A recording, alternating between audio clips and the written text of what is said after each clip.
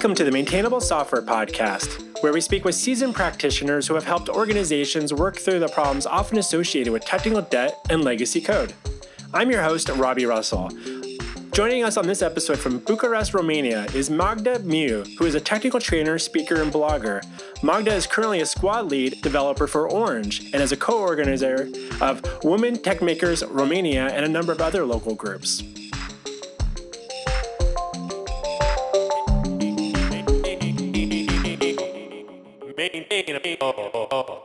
Magda Miu, we're so glad to have you on Maintainable. Thank you. Thank you for the invitation, Robbie. I'm happy also to be here.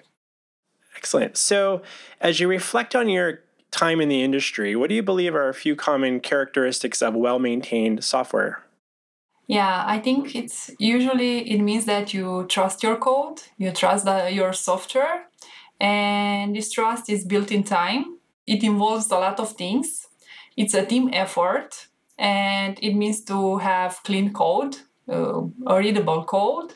It means to make sure you have a clear separation of concerns, high cohesion and loose coupling, and also you should make sure that the oriented object principles are applied, like solid or dry or KISS or YAGNI. For sure, tests are very important, and they should be run periodically, and they should be maintained. Security checks to make sure that your clients, your users, are using a safe software. Also, the unhappy paths should be covered, and everything should be put in place and have a CI/CD pipeline that will help you to make easier the releases. Out of curiosity, what types of projects are you usually working on in terms of, are you like mobile development applications or web apps, a bit of everything? Yeah, my background is in mobile development, especially Android development. I used to do only mobile apps at the beginning. I work as an Android developer for about 6 years.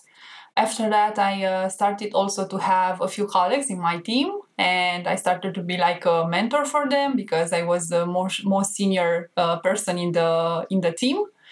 After that, I started to be like a team lead for them, and currently I have a cross-functional team. I have also backend developers and mobile developers. We are an entire squad.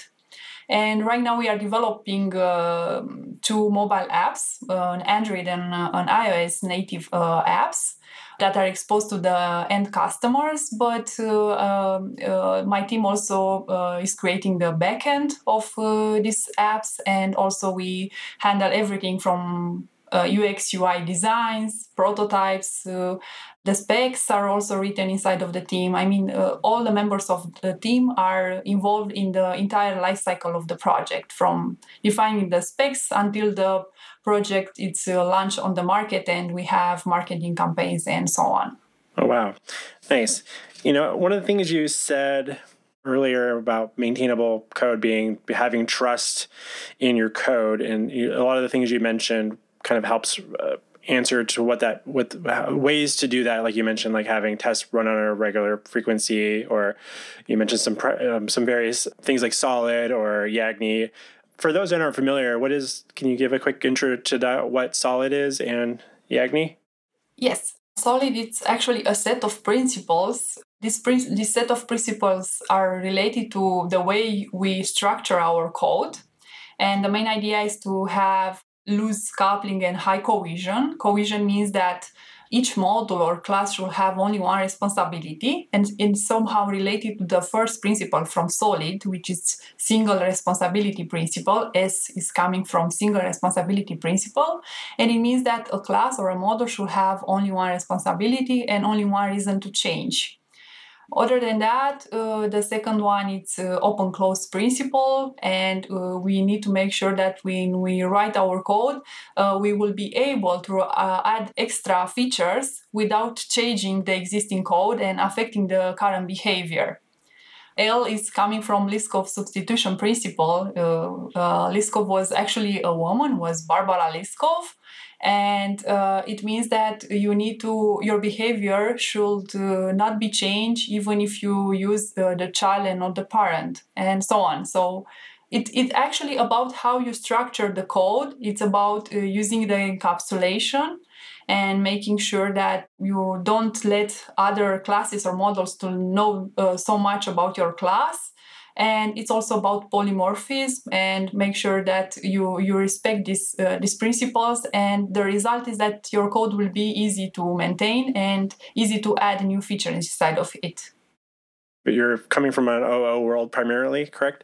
Yes, exactly. One of the things that's I always find interesting when you talk about, having classes that are, as you say, kind of like a single responsibility. Can you give like a tangible example for folks that might not be maybe newer in their career and haven't really had a chance to, like, they're maybe working on existing projects that have a lot of code already written, but like maybe what's a good example that you might be able to help kind of frame that around?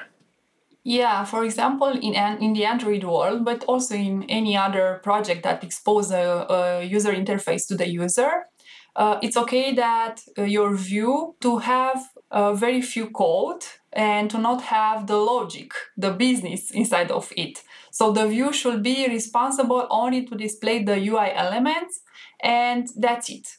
And after that, you need to have, for example, in the Android world, we have architecture components and we have the view model. The view model is the component that will communicate with the business, with the maybe with a web server or maybe with a local database. And the view model will process the data, and that data will be displayed in the UI. So in this case, the single responsibility of the UI, of the view, is just to display the UI. And the view model will make sure that the info that is obtained from the database or from the API, it's displayed correctly and respects the business rules. Nice. Do you use the metaphor technical debt at all? Yeah. Right now, I'm in a very lucky context, and we start the project from the beginning, from the scratch. Usually it happens that you get also some technical debt. And currently our approach is to identify that debt. It's like when you have a financial debt, you need to know how big is that debt. In order to evaluate these things, the team should focus to see what are the things that should be improved. And we have like a backlog. We try to create a list of stories or tasks with those things that should be improved. We estimate them. And based on the impact and the priority, we take a few part of them in each sprint in order to also reduce the technical debt and also to deliver some real value to the users. In your current working environment, is that something that your team's able to kind of manage themselves, or are you having to take those conversations like, hey, we've identified some technical debt, it's in our backlog, we have an estimate. Are you needing to go present that to some other stakeholders that are thinking about other aspects and priorities in the business, or is that something the team feels pretty comfortable that they can just include each time and they're not needing to ask for, like, having to sell the benefit to, say, non-technical people? Yeah, in the current context, yes, I think we have a lucky approach. Our product owners understand the importance of writing a clean code that it's maintainable, and for sure they want us to also to deliver value to the user. But I think it's more like a negotiation, and we split the effort in the sprint based on the priorities. And we also try to combine our priorities with their priorities. And for example, if we have a release in 2 weeks, for sure we will focus to make that release a success. And after that, focus on the technical depth. But it's a continued conversation, and it's important to understand and to help the stakeholders to understand the why, and also to have a clear plan. Because if you have a clear plan and you let them know this is the list, these are our priorities, when they see that you have a plan, they will trust you, and they will understand the importance of achieving that plan.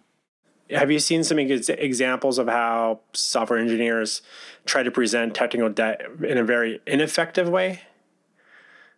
We had some challenges in this area, maybe because we were not so seniors, and maybe because we didn't know how to help the non-technical people to understand why we want to address that technical debt and actually what is this technical debt, because they need to understand also how this technical debt appeared.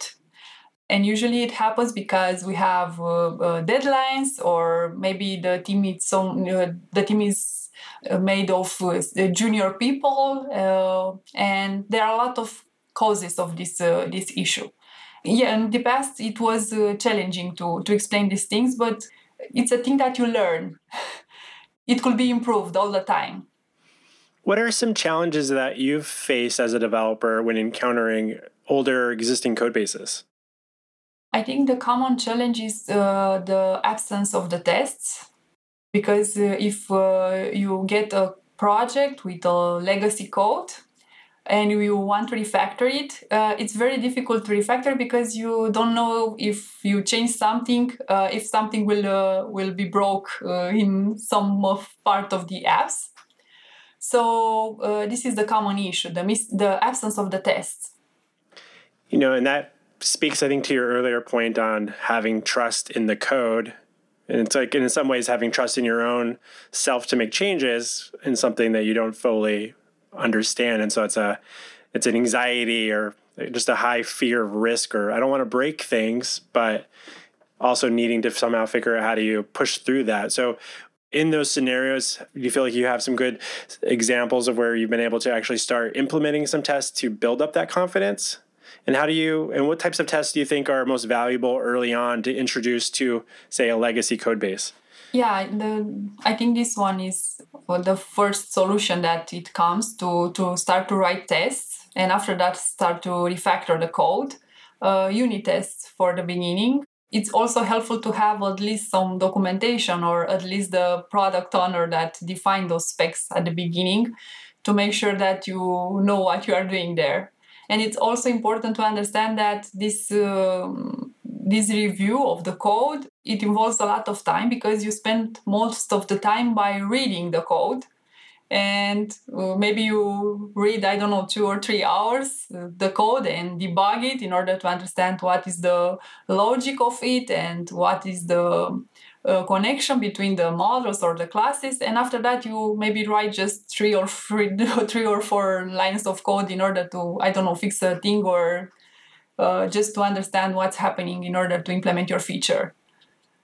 You touched on reading code versus writing code, and I think it's something that I'm hearing more about, people trying to spend more time, or at least talk about that aspect of software development, that we're spending more time reading than writing probably, but that's not like the image that we project of like what a developer or engineer is doing. Is like, oh, I'm working on just writing a bunch of code, and it's like, but there's so much time just in comprehending what's already there. How do you coach people on your team to understand how to get effective at reading and understanding code versus just jumping into to start changing code? Yeah, I think it's also a term from Martin Fowler, comprehension refactoring, to understand the code, and as you start to understand it, to also be able to refactor it. And yes, I think in my coaching process with my team, the most important thing is to help them to understand the why it's important to change it, or to refactoring that code, or to add tests, and also to help them to learn how to ask questions, how to address questions. Because when you start to work on a feature or to solve an issue, you need to make sure that you understand what should be done. And in order to understand it, you need to address questions. So I think this is an important skill that should be developed, to be curious, to ask questions, and to understand also the importance of the code review and the pull requests. Because even if you are not so sure about what's happening there, you address the questions. It's like a process, actually. You address the question to understand what's happening there. You start to read the code, start to write the code, and after that, you send the pull request to your colleagues. And this is very good way to get some feedback from them. and also to help them to learn the code base and understand also that part of the project, and also improve the quality and the consistency of the code. Because I think when you are new in a team, or when you build a team from the scratch, it's important to define a set of conventions with them and make sure that everybody is aware about that set of conventions, and they are applied in our daily tasks. I understand also the importance of sharing the knowledge and understand the code base.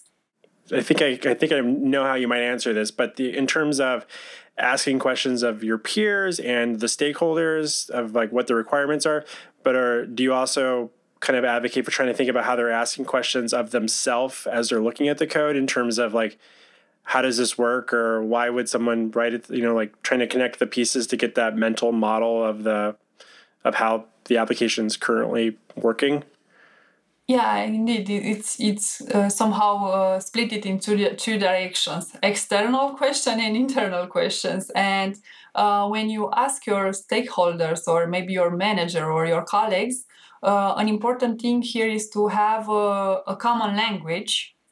And when you ask, I don't know, what does it mean cancel for you, you should have the same meaning for that word. And everybody should know that cancel means that, I don't know, a user doesn't want to continue with that subscription. Sorry. Other than addressing the questions outside of the team, or to the stakeholders, or to your manager, for sure it's also an internal process. And from my experience, usually I prefer to take a piece of paper and just to try to make like a pseudo code and like a mental model or schema, in order to understand how the things are going inside of the code, and understand the connections and the relationships between the classes or the models.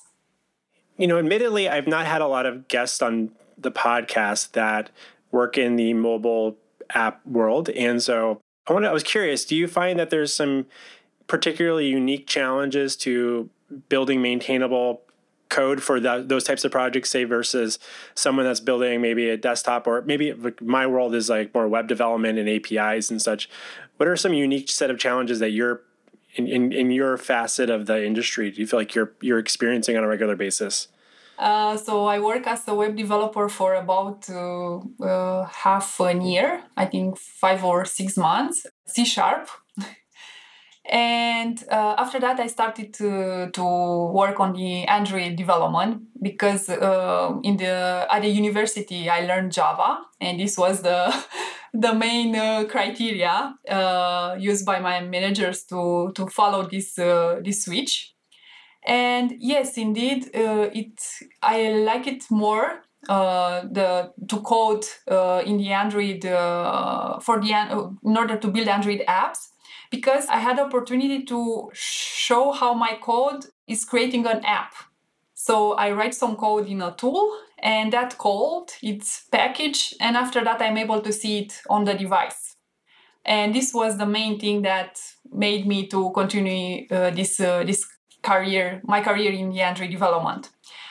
In terms of challenges, yes, there are a lot of challenges, especially related to the fragmentation, because especially on Android, and lately also in the iOS development, we have a lot of devices, small devices, bigger devices, with different Android versions. And the platform is very fragmented, and your code should be done in order to work on different kind of devices. There are entry-level devices, mid-range devices, and premium devices. And you need to make sure that you have resources adapted for each type, that you handle correctly the memory, because maybe your app will run on a device that doesn't have so much memory. And I think this is the main challenge. And also the fact that each year something new is launched. And in the Android world, I'm happy that in the latest, I think 3 years, Google started to bring some guidelines for us, the developers, in terms of developing apps. until 2017, the community brought some architecture models or libraries that should be used in order to implement, the connection to a local database or the way to handle the architecture of an app. And right now, from my point of view, it's a good start if you want to chase this career in the Android development. It's a good moment to start to learn Android. You're seeing that there's over the last few years, there's been an investment and a little bit more best practices have been kind of shared more collectively around the industry, or at least in that space of software development.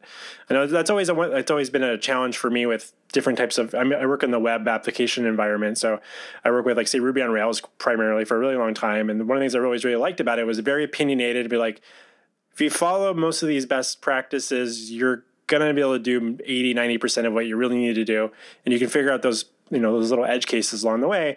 But that's made my life as a consultant and a software developer to be able to take over existing projects, because most projects hopefully follow in a little bit of those, embrace those conventions. And I'm always curious about in other ecosystems where that could be a challenge. Like, well, the previous people that worked on this project had one set of opinions, and now it's like a completely different set of opinions on this other project. And like, okay, so you just try, like, how do you approach them all, try to build some momentum on those different opinions, I suppose.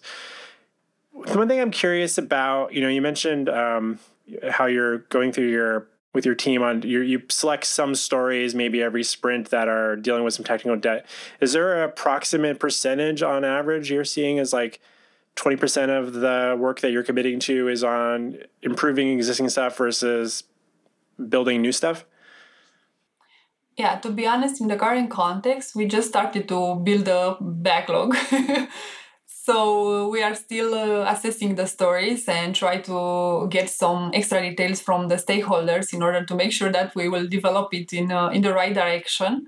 But I tend to say that it will be around 10, 15%, maybe 20%, depending on the priorities from the product owners. I'll check in with you again in the future and see how that's going for you. Yes.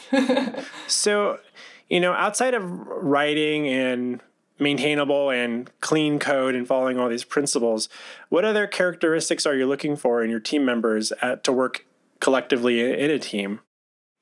Yeah, when I started to work as a team lead, and currently I'm a squad lead developer, I understood the importance of the team in order to create an awesome product.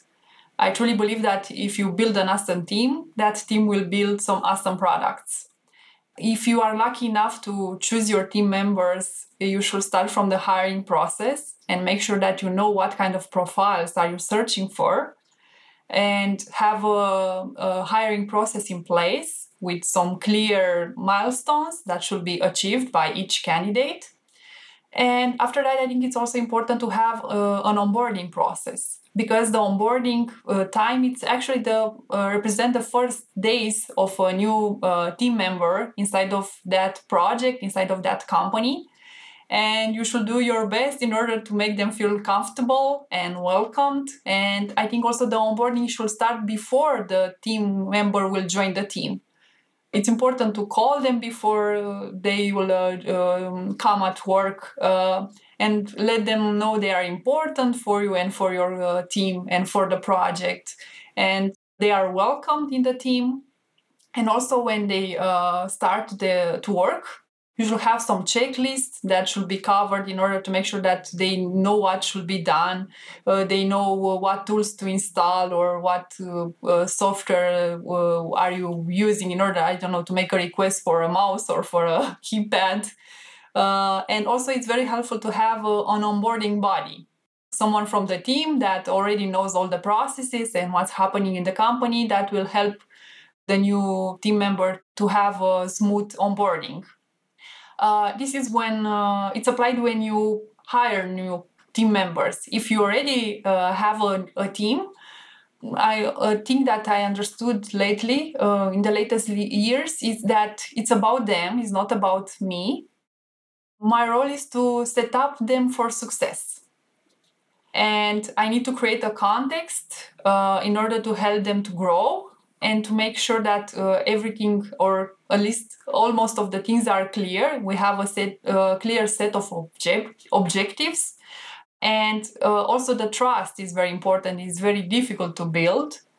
And the honesty. Yeah, sometimes we prefer to be nice because in this way you avoid the difficult conversations. But by having this approach, your team will not be able to grow.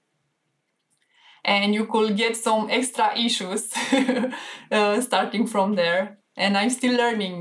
I'm still doing my best to have rigorous and consistent behavior. I can appreciate that. As you were talking about that, I'm like, oh, we're doing some of those things. And I'm like, I'm doing a really bad job at a few of those too. And I'm like, oh, I need to think about that a little bit more. I wanted to dig into this a little bit more. You mentioned the squad lead. What is... I've heard that mentioned a few times, and there's been a couple of other guests that have mentioned it. But just for those that didn't hear that episode, what is a squad lead versus like a tech lead, team lead? What is a squad? Maybe I'll start there. Yeah, we try somehow to replicate the model from Spotify. They have this model of squads and tribes.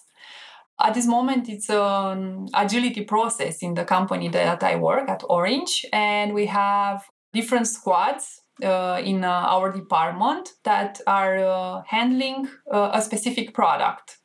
So a squad, it's actually a team of cross-functional people that are co-located when we work at the office and that are responsible to build a product from specs until the product goes to the end customer.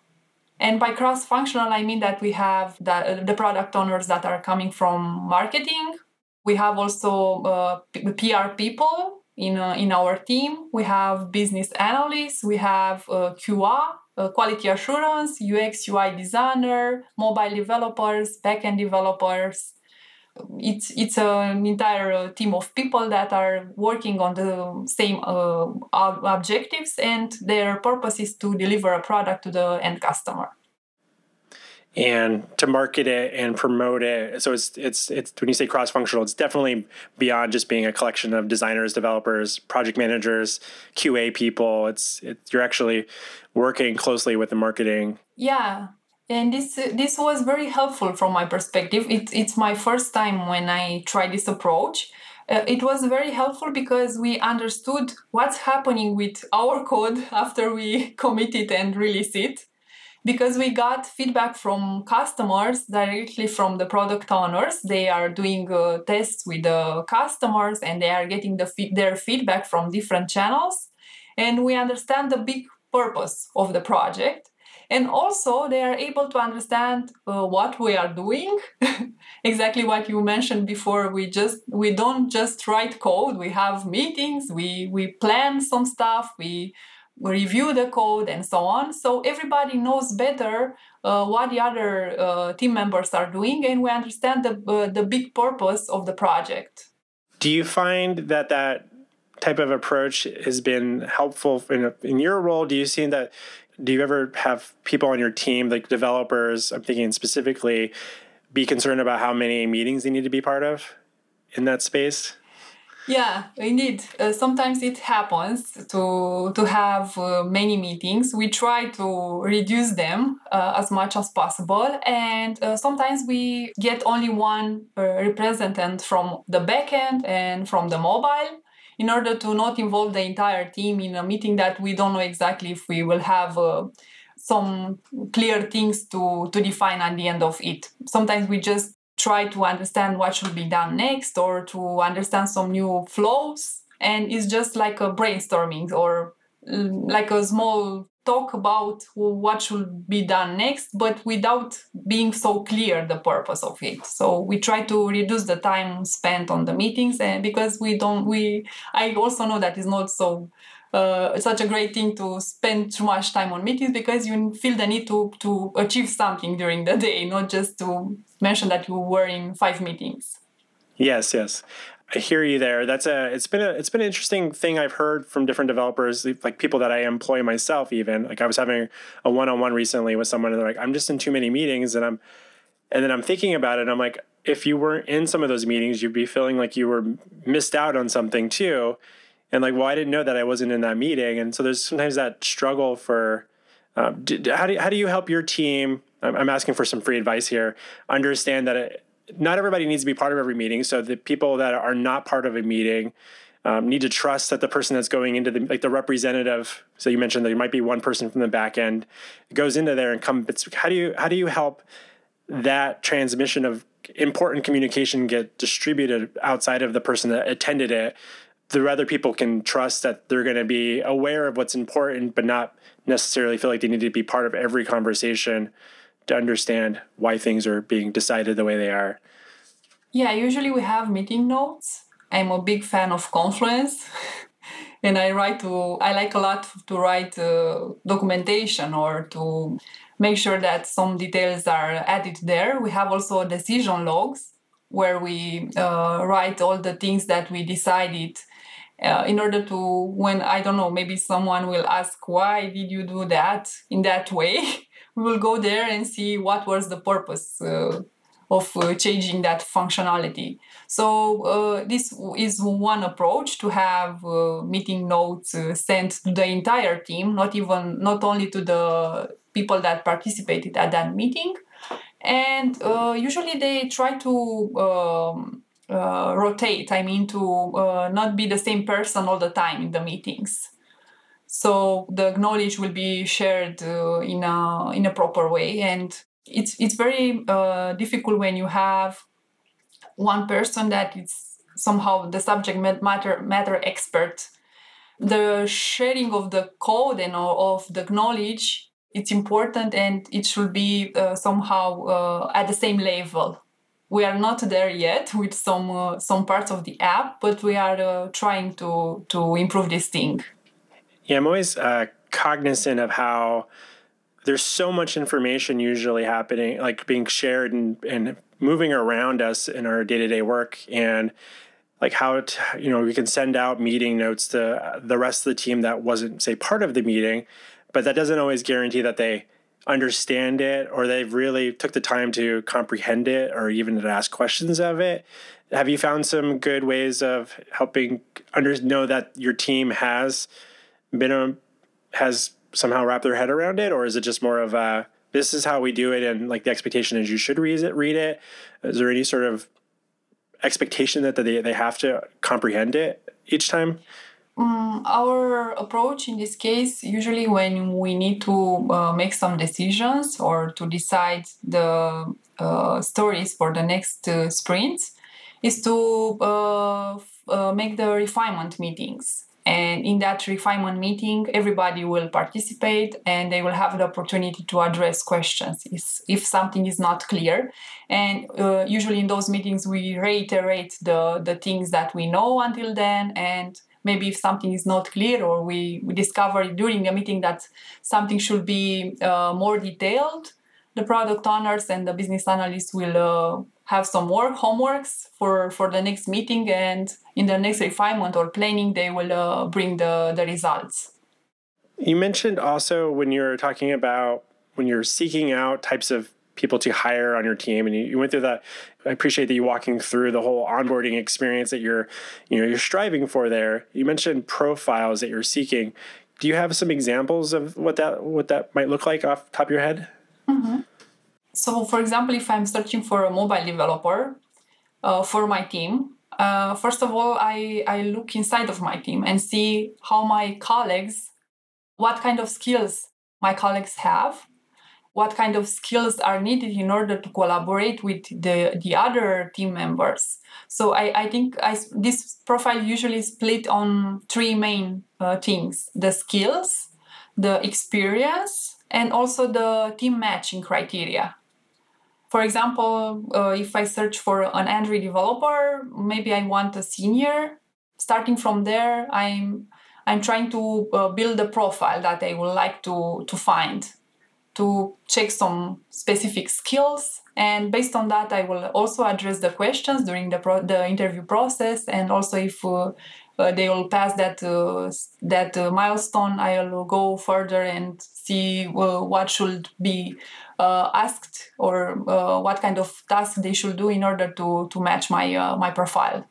Are there certain types of like the skills and such, but also are you often looking for like where there's a gap in your team skill set? Like, okay, we need to go find this in someone else versus trying to train your team to figure out how to get over there? How do you weigh that up sometimes in your hiring process? Yeah, I believe in a mixed set of skills. I also believe in the idea of matching the people with the right place in the team. And for sure, you should have different kind of people inside of your team. Maybe one that is very curious and want to learn more stuff, and that person will be able to bring new ideas or new libraries that we will be able to use, and that will improve the quality of the code or the speed of development. And also you maybe need a person that is very good on the business and it's able to write a very well structured layer of used for connection with the API or with the database. So it's a mixed set of skills. And also, sometimes if I have some specific set of skills inside of my team, I try to bring something new.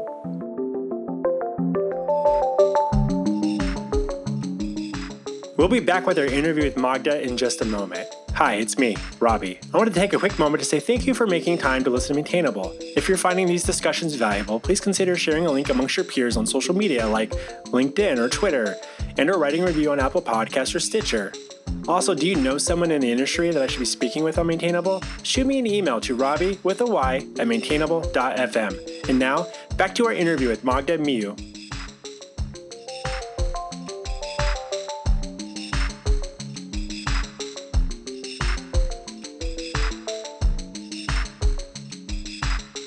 It's my understanding that outside of, being a squad lead and coder yourself, you're also a trainer and mentor for other developers. How did you find your pathway into doing that type of work?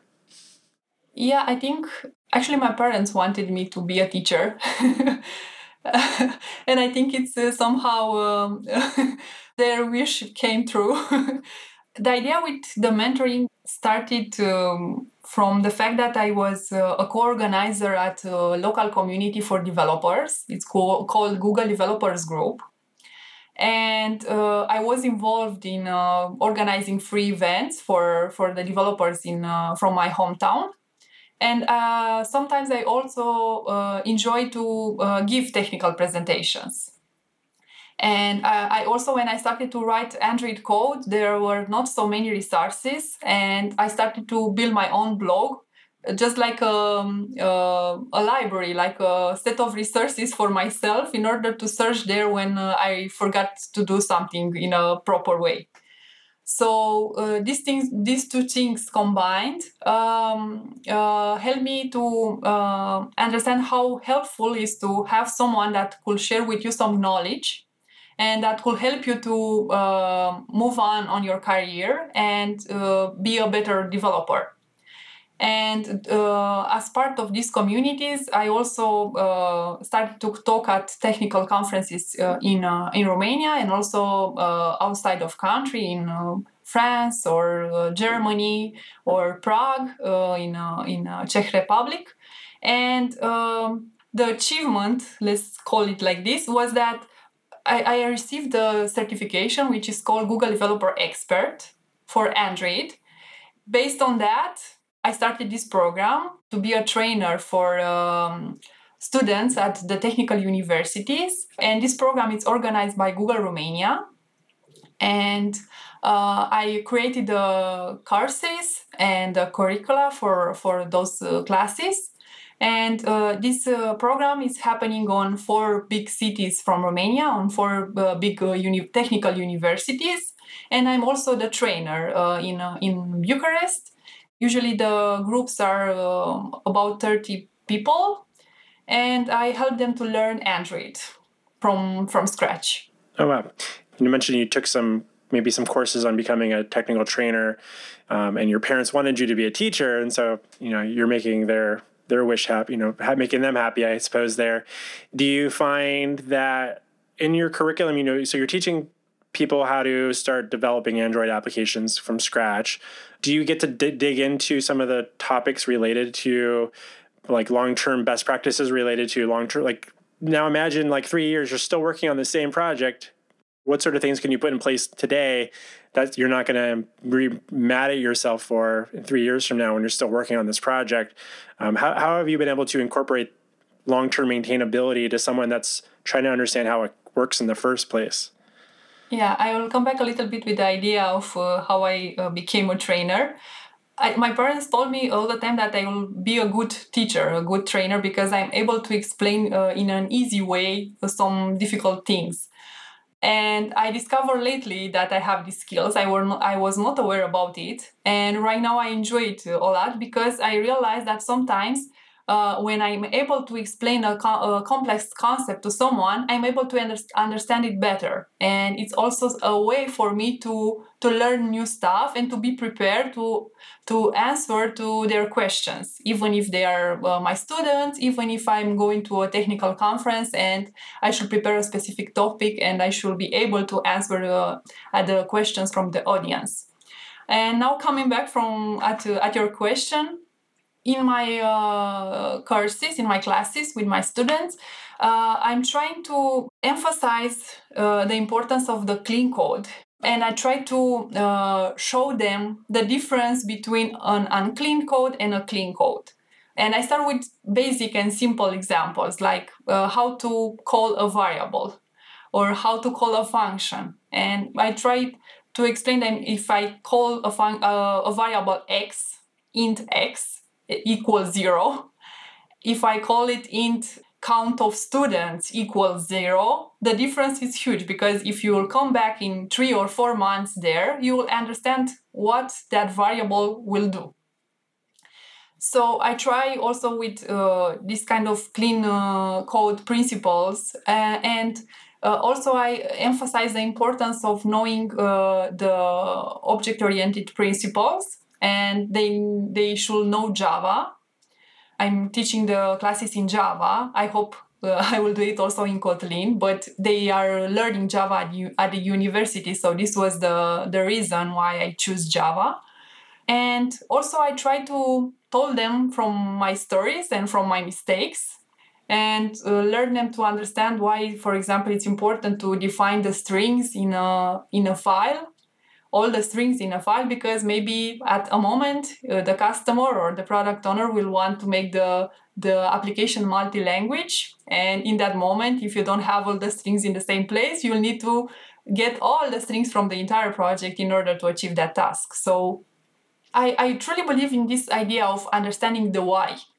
Because if I told them just put the strings in the same file and that's it, let's move on, I don't think it's so clear, and they don't understand what is the purpose of doing like that. Why don't just put them in the Java code or in the XML layouts?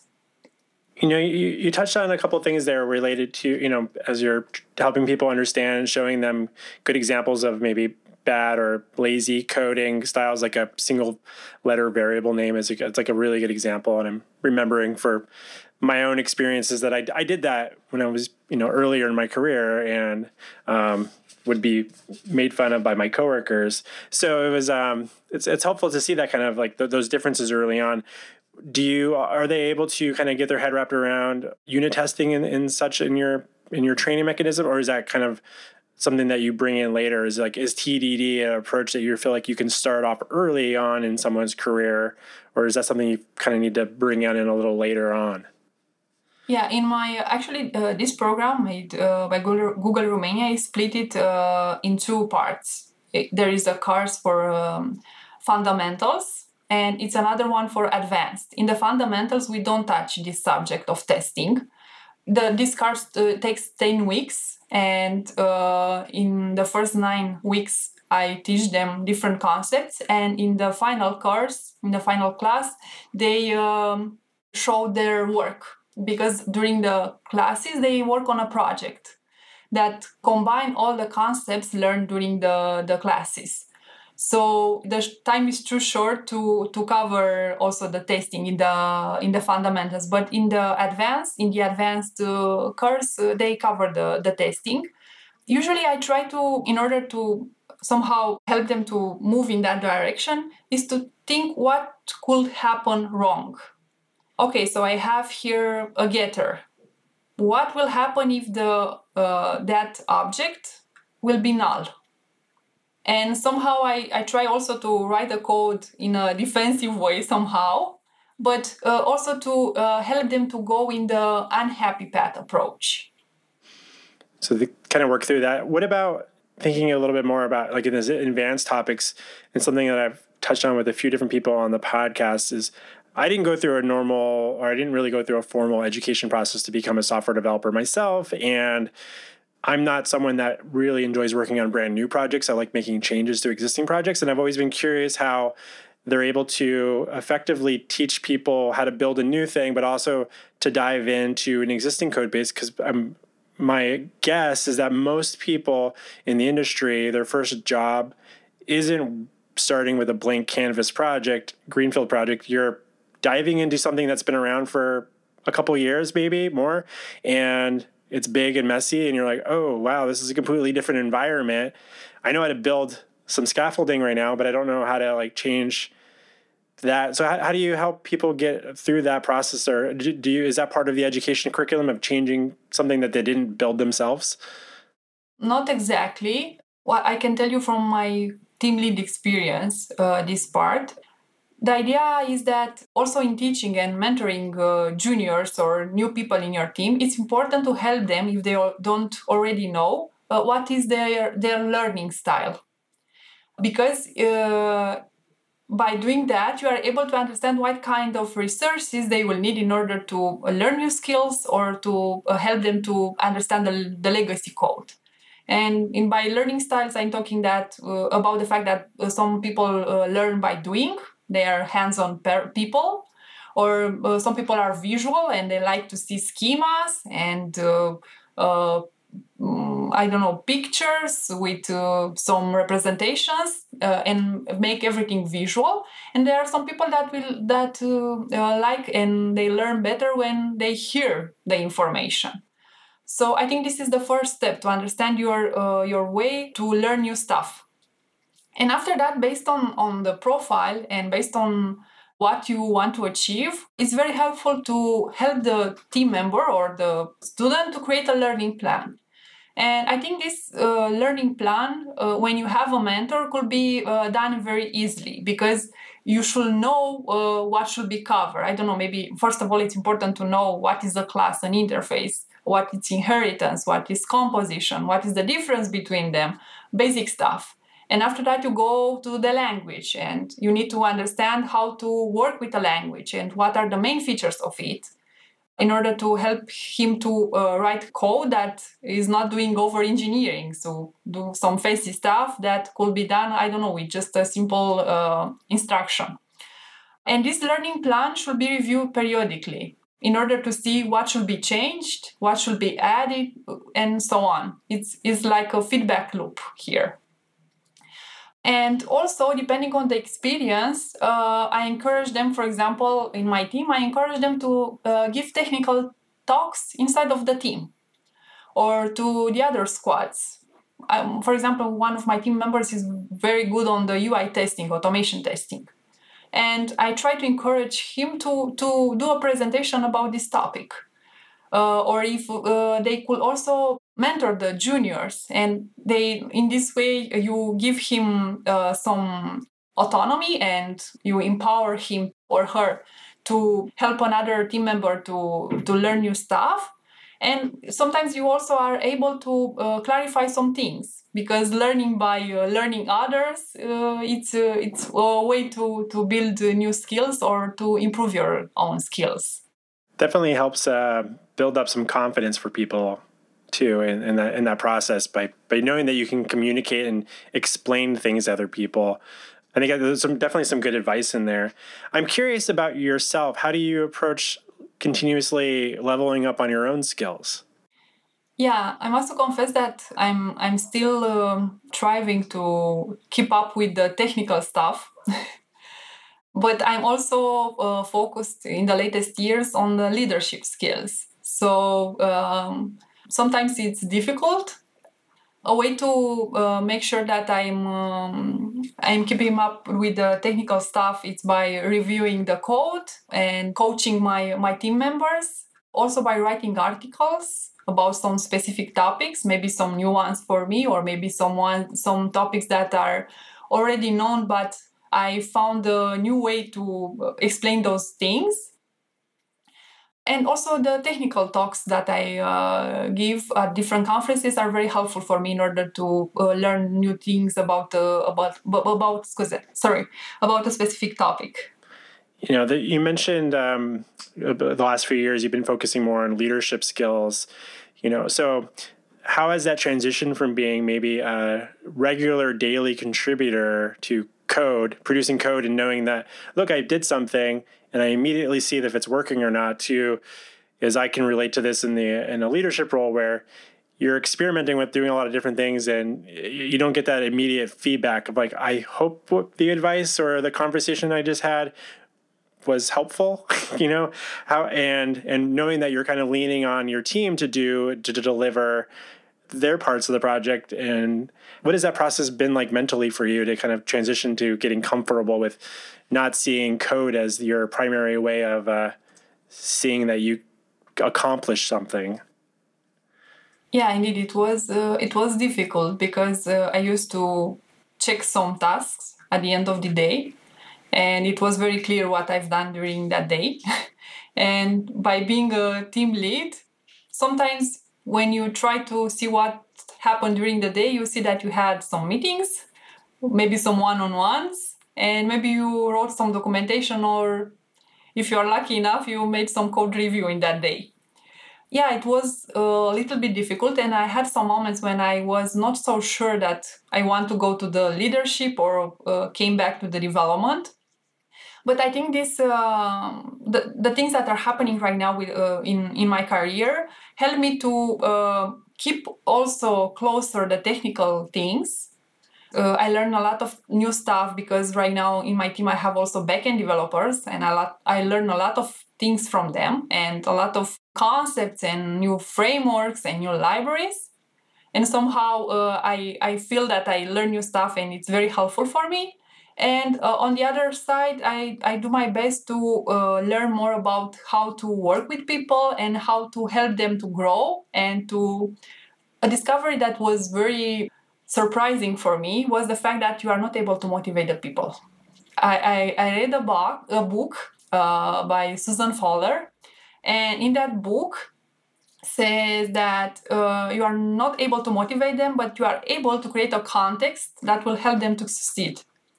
And in that book, it's a concept of ARC, autonomy, relatedness, and competency. And you should focus on these three skills to be improved for your team members in order to create a context for them to succeed.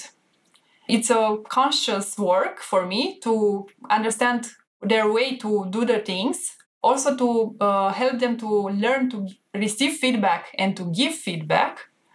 All the time, make sure that they are happy with the things that are happening in the project. And yeah, sometimes I'm not able to make all the people happy, and I don't think also is my entire job.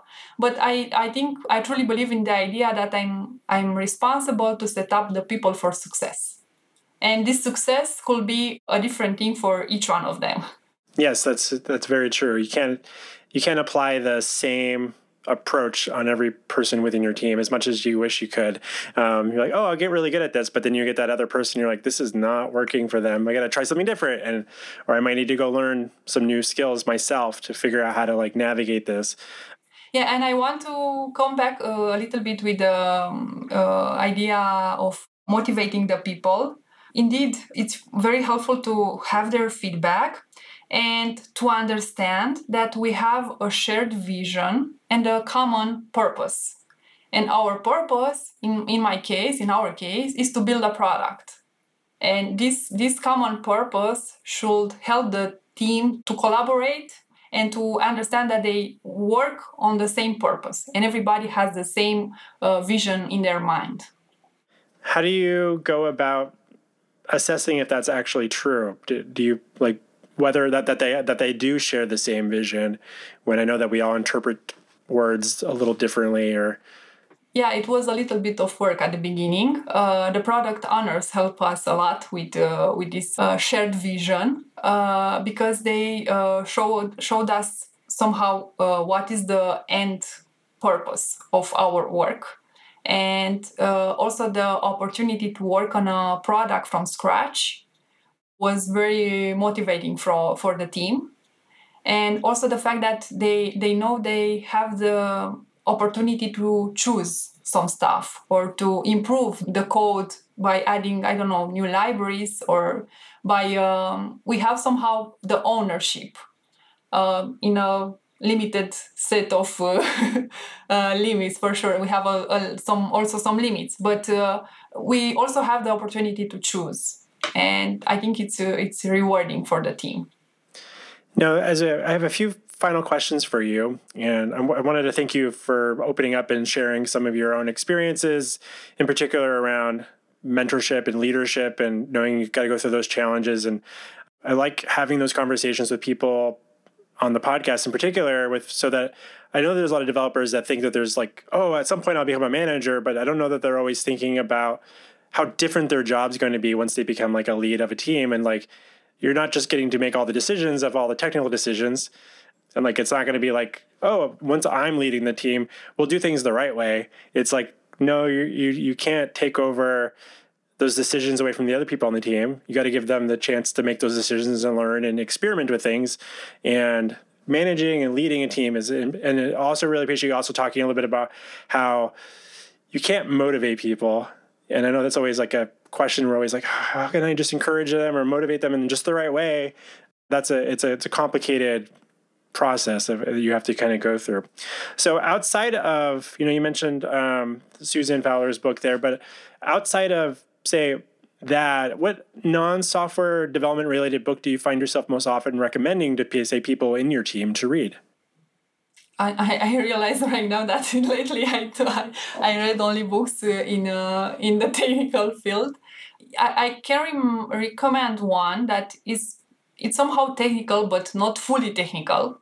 It's written by Venkat.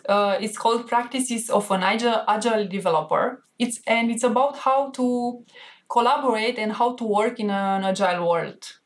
And it's more about behaviors and best practices. Nice. I'll definitely include a link to that in the show notes. And where can listeners best follow your thoughts on software development online? Yes, you could find me on Twitter, Magda Miu. And also I have a blog with the same name. And yeah, so especially on Twitter, you could find me. Excellent. Well, it's been such a delight having you on Maintainable, Magda. Thank you so much for joining us. Thank you for having me. It was also very nice for me. Thank you.